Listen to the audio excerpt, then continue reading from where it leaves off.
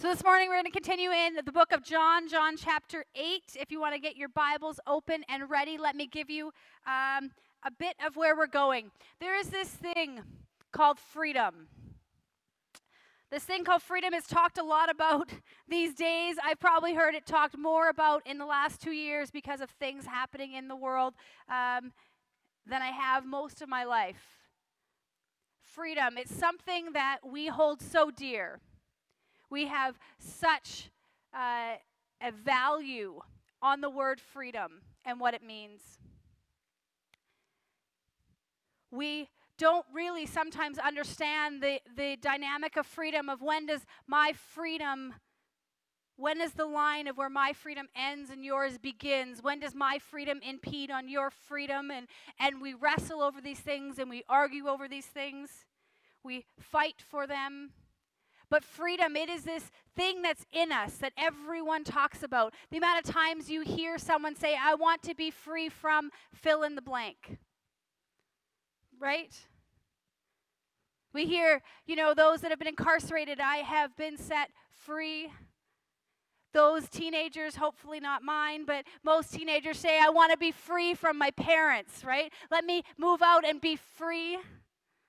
Hopefully mine want to stay with me forever. I know. I want them to move on, but I hope the desire is to still want to be with me. That is the point. Things like free from my job.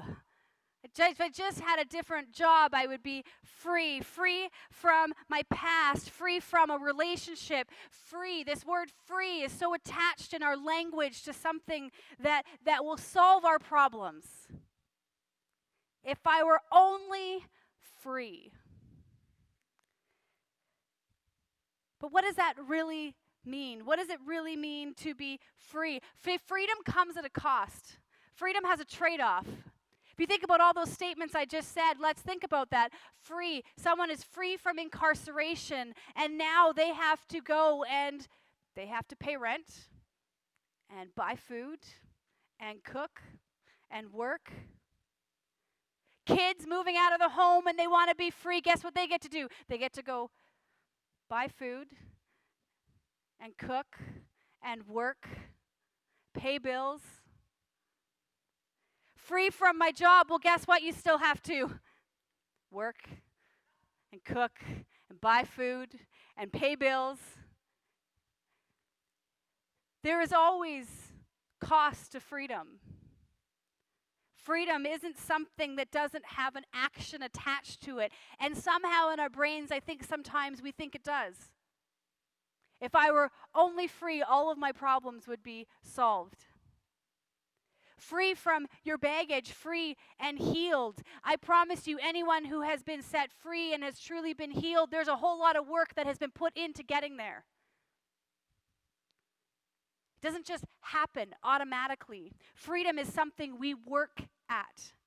It's something that has a cost attached to it. I think for a generation that is ours and down, and even probably the generation before us, because we have not ever had to be in any kind of world war, we don't really understand the cost that comes with freedom. We hear about it, but we don't understand it. Not the way that the generations before would understand it.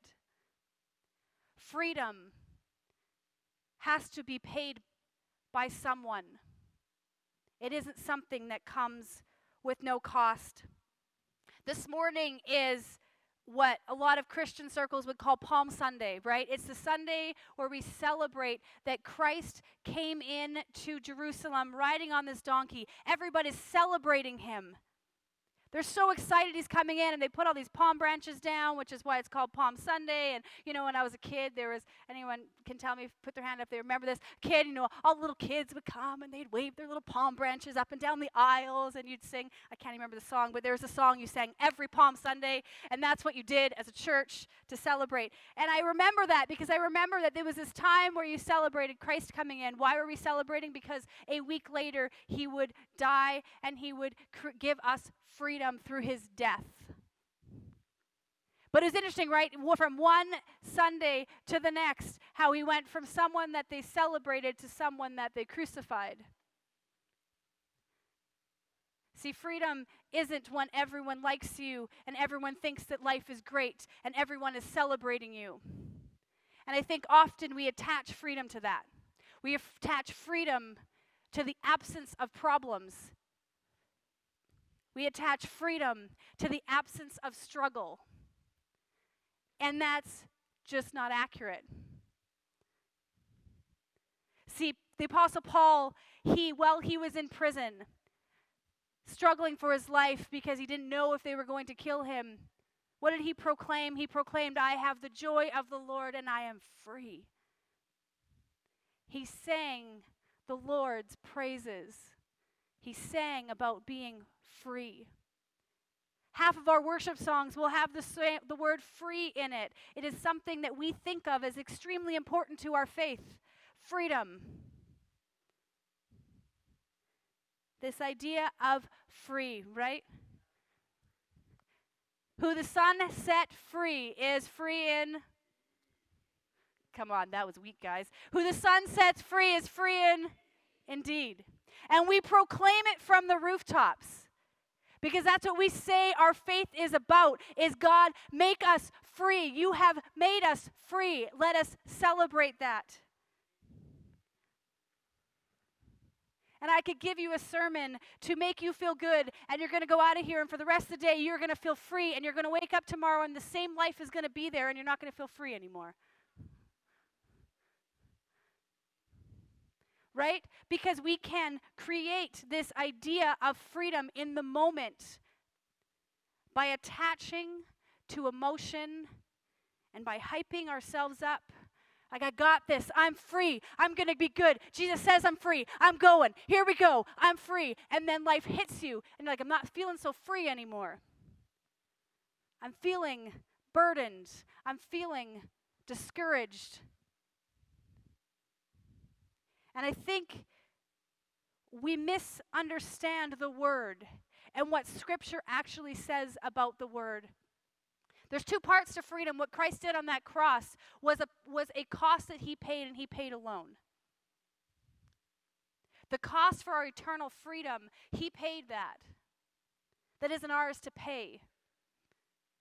That freedom comes with this acceptance for what he did on that cross. The need to understand that there is an eternity that goes beyond this finite life. That is a cost that he paid, one that we will celebrate next weekend. The beauty of salvation. But there's this other piece where he says, you know what? I didn't just die for your freedom one day. I died for your iniquity and your pain today. And that freedom takes action from us to attach to understand, and to fully receive. That freedom is something that so many of us as Christians, believers, don't actually have. The freedom that comes with the peace of the Lord no matter what the circumstance is. The freedom that comes with the joy of the Lord, no matter what the loss. That is a different type of freedom, and one that we actually have access to, but we often don't get. Why? Why is that? We're going to look into John chapter 8 this morning. But let me set the stage a bit of what's happened here. So Jesus is in Jerusalem, and he's talking to Jewish religious people of the day. We've heard all the way through the book of John a lot about this, where he's having conversations with religious Jews, and they are often against him. They're often not for him. He makes a statement near the beginning of chapter 8 saying, I am the light of the world. It's kind of this statement that brings a lot of controversy, and they have this argument about this at the beginning of the chapter. They are talking about, who are you to say that you're the light of the world? And he says, well, guess what? I get to say that because my Father is God in heaven. And they are not happy with him for making this statement. Well, let's understand why they're not happy. They're not happy because in their culture, you can't testify about yourself. So you can make a statement about yourself, but you need two witnesses to collaborate that statement. And so they're saying, great, you're saying these things about yourself, but who is it that is actually the witnesses to your testimony? Who do you think you are? Why do you think you have more authority than the rest of us? Where's the people to back up your statements?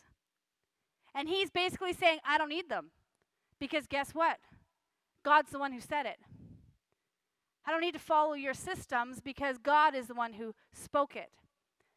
He's the only witness that I need. And so there's a lot of controversy going around him. But then there's a group, and it says in chapter 8, that believed him. They believed the statements that he made.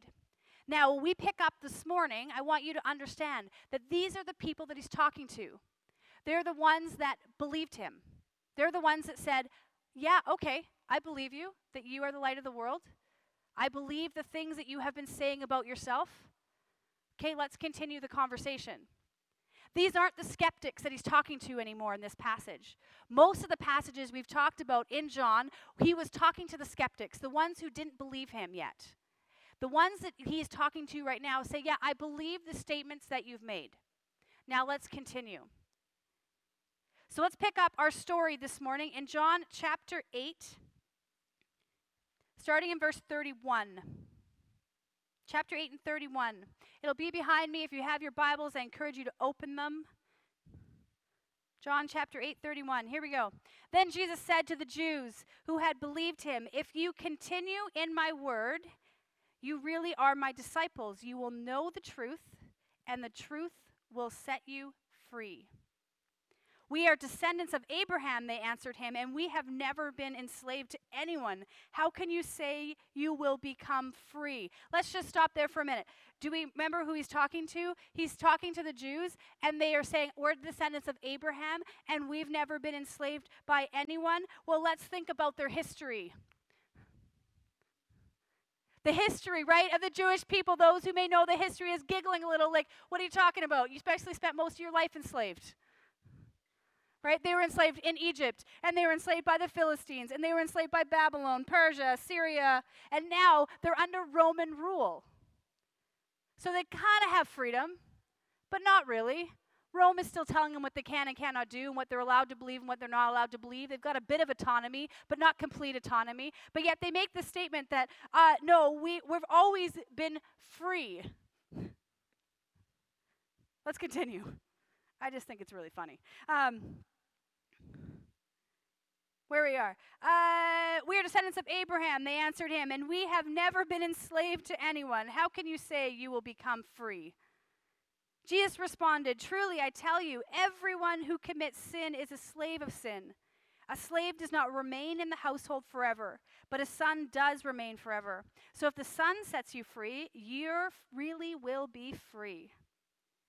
I know you are descendants of Abraham, but you are trying to kill me because my word has no place among you. I speak what I have seen in the presence of the Father. So then you do what you have heard from your father.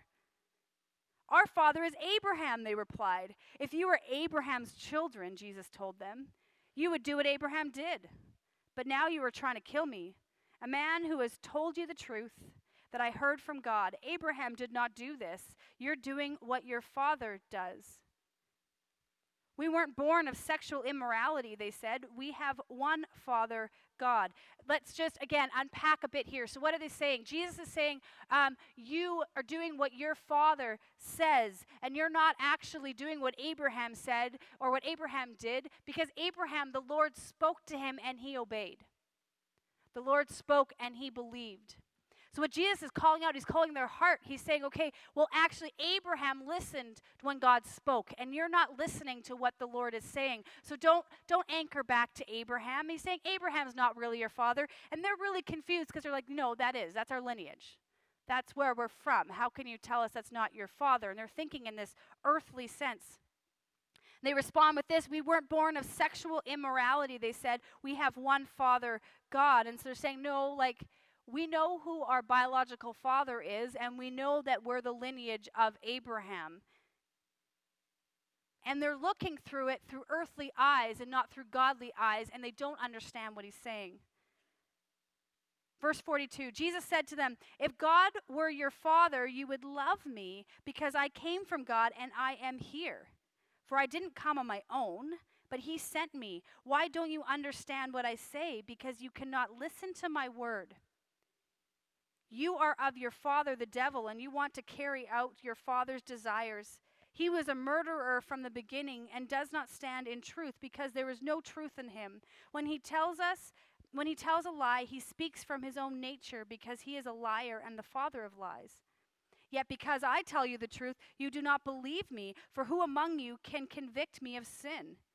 If I am telling you the truth, why don't you believe me? The one who is from God listens to God's words. This is why you don't listen, because you are not from God." God's boldness, or Jesus' boldness sometimes, is like astounding. You know, he just basically tells them, like, actually, you're of the devil. Like, he's talking to all these people, like, I can't even imagine, right? Like, he's like, no, you actually are of the devil. You're not even listening. Like, what is wrong with you? I would like to point out, and I preached on this a while back, about whose job is it to flip tables. Before we go on a little bit, Jesus gets to be this bold because he's Jesus. Let's not assume that we get to be as bold as Jesus was in people's lives because we're not Jesus. He is the one who gets to be this bold and call it out, because I promise you, he's not blinded by anything else. He's only seeing people's hearts.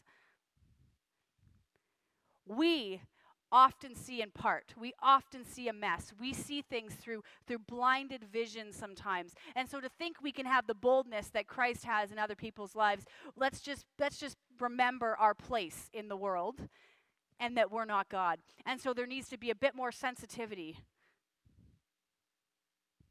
But sin is still sin. And Jesus just calls it out. He just says it how it is. What does the passage start with? He says, you know what? You want freedom? I know you think you're free. You're really not. You want true freedom. Guess what? Freedom is only found in me. And the church says, amen. Come on, guys. Jesus says that you want freedom. Freedom is only found in me. And the church says, amen. We agree with that statement. We're like them. We believe. Yes, freedom is in you. Great. Make my life great. So he makes this statement. He says, yes, I am the only freedom. But we don't like to see the whole passage. We don't like to see the whole picture. There is a cost attached to his freedom. And he says it clearly. Freedom comes at a cost. It is this. He says, if you continue in my word, you're really my disciples. You will know the truth, and the truth will set you free. See, freedom is truth. It's anchoring to truth. It's knowing the truth and choosing to live by it. But guess what? In order to know the truth, you need to know the truth teller. How do you know the truth teller? By being his disciple. See, Jesus says, you want my freedom? It's going to come at the cost of actually being my disciple. It comes at the cost of following me. There's a cost attached to it. That's when these people, you see the tone change. You see Jesus' communication with it change. You see it shift. Why? Because he just got to the heart of the issue. Yes, they were okay with the statements he was making until they had to pay that cost. Because you know what that would mean for them if they wanted to be his disciples in their culture? It would mean that they would follow him as rabbi. He would become their teacher. He was a pretty controversial person at this point in time. Not many people wanted to be attached. And if you did, it came with a big cost. You didn't really know what people were going to think of you. Multiple times already in the book of John, we saw that he actually had to retreat because his time had not yet come, but people wanted to kill him. There was a cost attached to being his disciple. There is this beautiful rabbinic saying that came from back then. See, a rabbi was a teacher. It was a mentor. Those are the words we would use in our culture. There was this person, a pastor, this person that you would follow. The person that would follow would be that mentee or that apprentice. But there is this saying that a rabbi would say to his followers, to his apprentices, and it would be this: may my dust get on you. May my dust get on you. What does it mean? It means, and I think I probably shared it here before, but it means that will you be close enough that when I walk, the dust from my feet touches you? It's this picture, right? Because where they lived, there was, dirt grounds. And so when you walk, dust would come up. But you need to be in a pretty close vicinity of that person in order for that dust to actually touch you. And it's this picture of, in order to be someone's disciple, in order to be their apprentice, you had to be close enough that that dust could get on you. What does that mean? It means you're close enough to see what they're doing, to hear what they're saying, to understand them, to know them. It is a term of intimacy. And Jesus is calling them to that. He's saying, you want to be my disciple, or you want freedom, you need to be my disciple. You need to be close to me. You need to feel my dust. You need to be close enough to know me. We want the freedom of the Lord, but how much time do we actually spend with him, knowing him, understanding him? And he gives us a clue here is how do we know that? It is this: if you continue in my word. At the very beginning of John, it says what? In the beginning was the Word, and the Word was with God, and the Word was God, and he was with God in the beginning. Jesus is the engulfment of the Word, and the Word is called the Bible. It is written down for us to learn about who he is, to understand him. I think this is one of the lost things in mainstream churches, is truly what discipleship is. We wonder why we're not churches filled with people who are free, and we're only free in certain settings. We're free when the worship is right, and the music is right, and the lights are at a certain dimness, and the speaker's good enough at making us feel like we're connected and we're empowered. We feel free. And then we go back to our regular life, or trials, or life, problems of life. Things come against us and we don't feel so free anymore. And we go, why? Why, God? I felt free here. Why don't I free now? And he's saying, because you're really not my disciple. You're not my disciple. You're my fan. You like me. You like what I have to give you, but you don't really want to know me. You don't want to know me in that intimate way. You don't want to change things in your life that I'm telling you need to change. You don't want to call sin, sin. So you're not experiencing the fullness of my freedom. To know him is not just an emotional thing, although it is. Don't get me wrong, there are many times, and I treasure them, where you feel the Lord and you're emotionally connected to him, and there is just this presence of peace.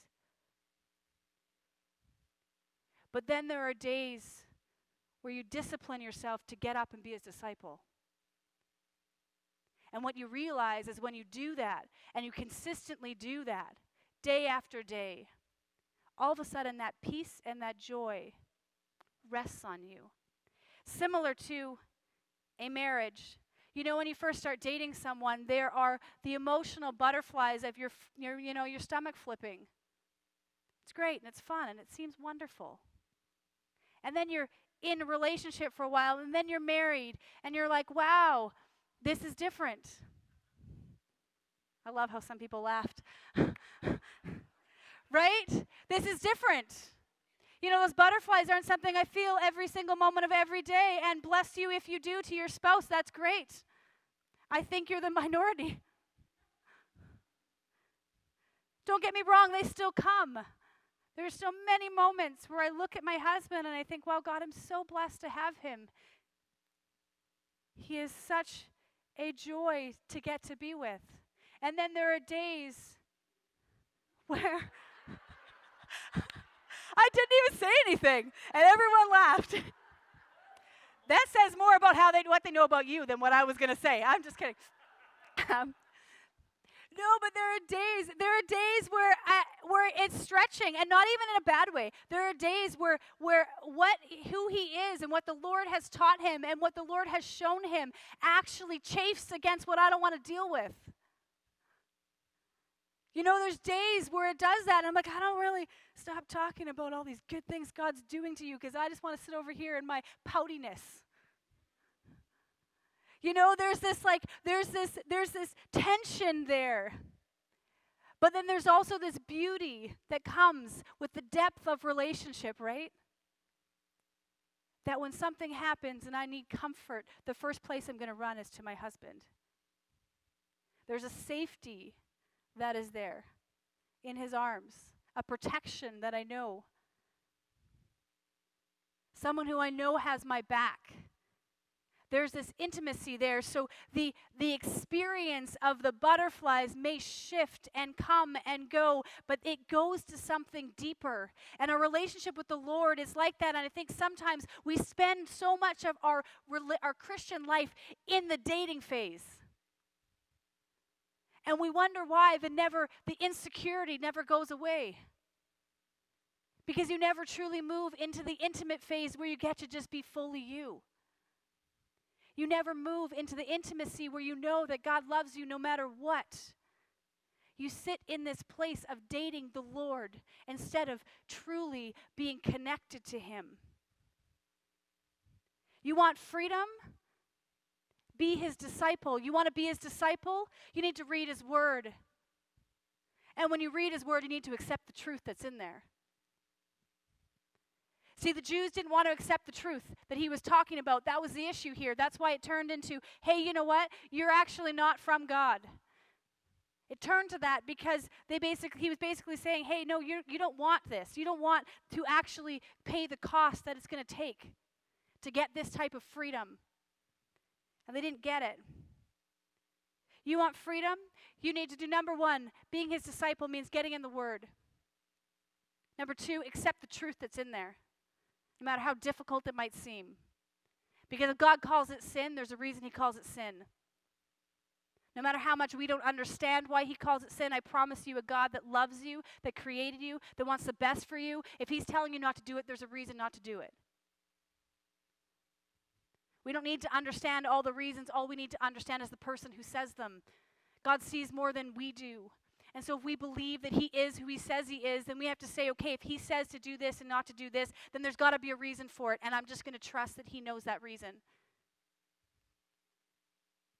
The third thing we need to do that we actually see that turned these Jews from believing in him to all of a sudden wanting to kill him is we need to choose to accept accountability.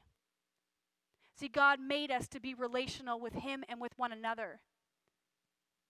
We need to be in the space that Jesus' dust gets on us, but we also need to be in the space where other believers' dust gets on us. Because God often uses, you see all the way through Scripture, he uses the relationship between us and other people to help us grow. And to think that you can be a full disciple of who God is and be disconnected from other believers, you are not reading the same word that I am. Amen? Let me say it again. To think that you can be a full disciple of the Lord and not be connected to other disciples, you are not reading the same word that I am. There is so much in Scripture about the relational dynamic in the church that obviously God cares about it. See, they didn't want to hear the accountability. Jesus called it out. He said, you've got issues. You're not actually believing what I'm telling you to believe. You don't want to actually do what the cost is. And they rejected it. They said, yeah, you're right. I don't. So let's kill you instead. And often we do that with the Lord. And then we wonder why we don't have the freedom that he promises us. We say, actually, God, I don't want to put the time in. And I don't really like it to have people so close to me that they actually know what I'm doing day to day. Because you know what that means? That means that they can lovingly come alongside me and actually tell me maybe I shouldn't be doing what I'm doing day to day. We keep them in safe spaces, spaces where they only get to see the good parts. And that is your choice. Again, I separated it at the beginning. Is salvation for eternity is one thing, but freedom in the life that we live here is something different. And if you truly want that, you want the peace and the joy. You want the freedom that doesn't matter whether or not you're in prison or whether or not you're at the beach. Like Paul said, I still praise you. I'm still free. That type of freedom comes with time and relationship. It is not something that comes easily. It comes with a cost, but the cost is worth it. I'm going to call the worship team up.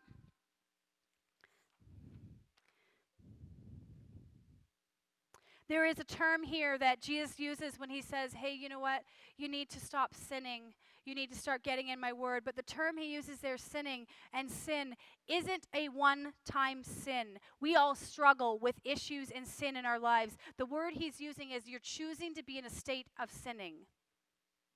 You're choosing to live there. You're choosing to put blinders on. My challenge for you this morning is that if you want freedom, you want to be able to say, free at last. You want to be able to say, whom the Son sets free is free indeed, and actually mean that statement. You want that? Do you want that, church? If we want that freedom, we need to truly be his disciples. So this morning before you leave here, you need to actually come before the Lord. We need to come before the Lord and say, God, where's the gap? Have I put my Bible down for too long? And if you don't understand it, which I hear all the time, I don't know what it says. Oh, that is an excuse because there is a bazillion and one Bible studies out there that will tell you what it says. You need help finding one, just ask. There is no excuse anymore to not get what this is saying. Find someone and get them to help you understand, but you need to know truth. You want freedom? Learn truth. You want freedom? Spend time with the Lord and spend time with others who know him. Allow them to lovingly listen. Allow them to lovingly confront out of love. Know that it is because they want the best for you, but bring them in. Allow the Lord's dust to get on you and someone else's dust to get on you. James always says, I'm sure he heard it from someone else, but he might be him, so I'm going to let him take the credit. Is that if the devil can't destroy you, he can distract you. Am I quoting it right? No. What is it? Say it. I'll repeat it. There you go. The devil can't drive you, he'll distract you. The point is that often he's aware he can't take you out, but what he can do is distract you. And he often does that. He distracts us from being real disciples of the Lord. And what that means is we're not really warriors for him then. We're not doing our job. We're not doing what we're supposed to. And we don't have the freedom that he intended us to have. This morning, let us be a church that deeply desires freedom over anything else. Let freedom be something that we want so bad that we're willing to pay whatever cost comes. We're going to sing one last song. Let me just pray for you as a church. God, I thank you for your word. I thank you that you have paid a price so that we can be free. Free in our eternity and free in our human life here. God, I pray that we would be a people that is humble enough to put our pride aside and say, God, deal with my heart. God, help me to get into your word and know you. Help me to truly be your disciple. God, I pray that we would be a church that would find the time to make sure that we are connecting with you and connecting with one another. God, I thank you that you have promised us this freedom, and all we have to do is take it. Would you be with us today as we sing your praises? Would you soften our hearts to hear from you? Give us the commitment to follow through. In your name, amen.